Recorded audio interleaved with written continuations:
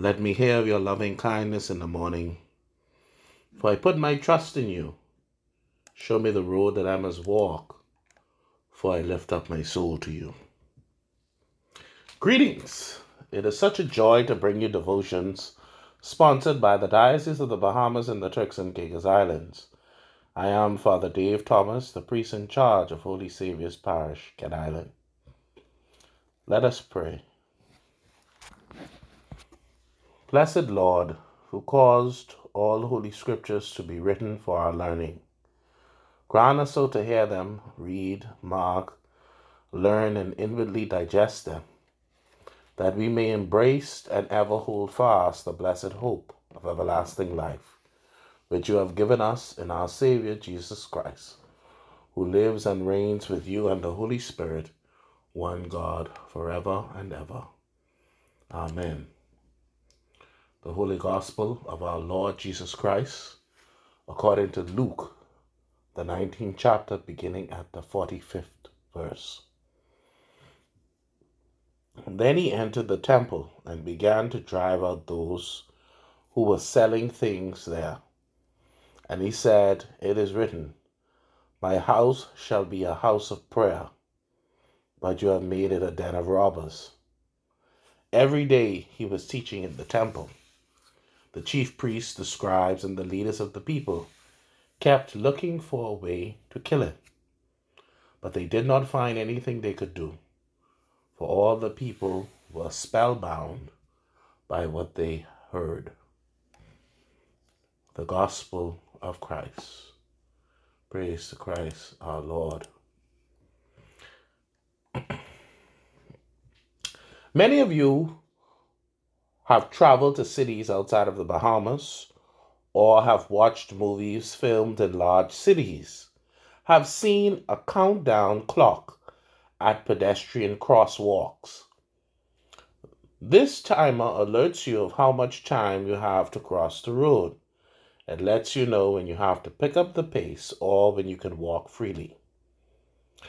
During these last 2 weeks in the church's liturgical calendar is kind of a countdown clock that the church presents to us, as it reminds us of the other element of the kerygma, namely that here on earth, our physical life has a countdown clock. That our time here on earth, our earthly life, is limited. Therefore, we are called to use our time according to God's holy will, in order that we may have that life for eternity. In the Gospel today, our Lord's cleansing of the temple reminds us that we too need to cleanse our temple, ourselves, of anything that impedes God's action in our lives. In the New Testament, the reading for morning prayer from Revelation reminds us that sometimes the cleansing of this temple is not as easy, but it is necessary.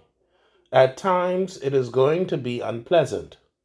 It is going to require us to overcome our will in order to do what is good for our eternal life, not just for our immediate needs or pleasures or desires here at this moment on earth. Sometimes in life, we compromise our spiritual health to feed our physical nature. A former rector of mine used to say, "What may be sweet to the lips can be sour to the stomach," indicating that succumbing to our will rather than God's will might be enjoyable for a time, but eventually it will hurt us.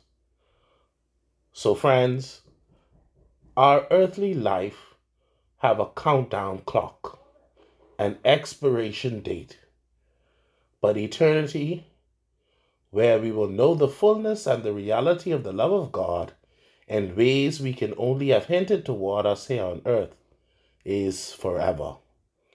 Either you cleanse your temple and choose God's way, or you follow your own path. Amen. Let us pray. Lord Jesus Christ, You stretch out your arms of love on the hardwood of the cross, that everyone might come within the reach of your saving embrace. So clothe us in your Spirit, that we, reaching forth our hands in love, may bring those who do not know you to the knowledge and love of you, for the honor of your name. Amen. Please share this devotions with those whom you love and you pray for. Amen.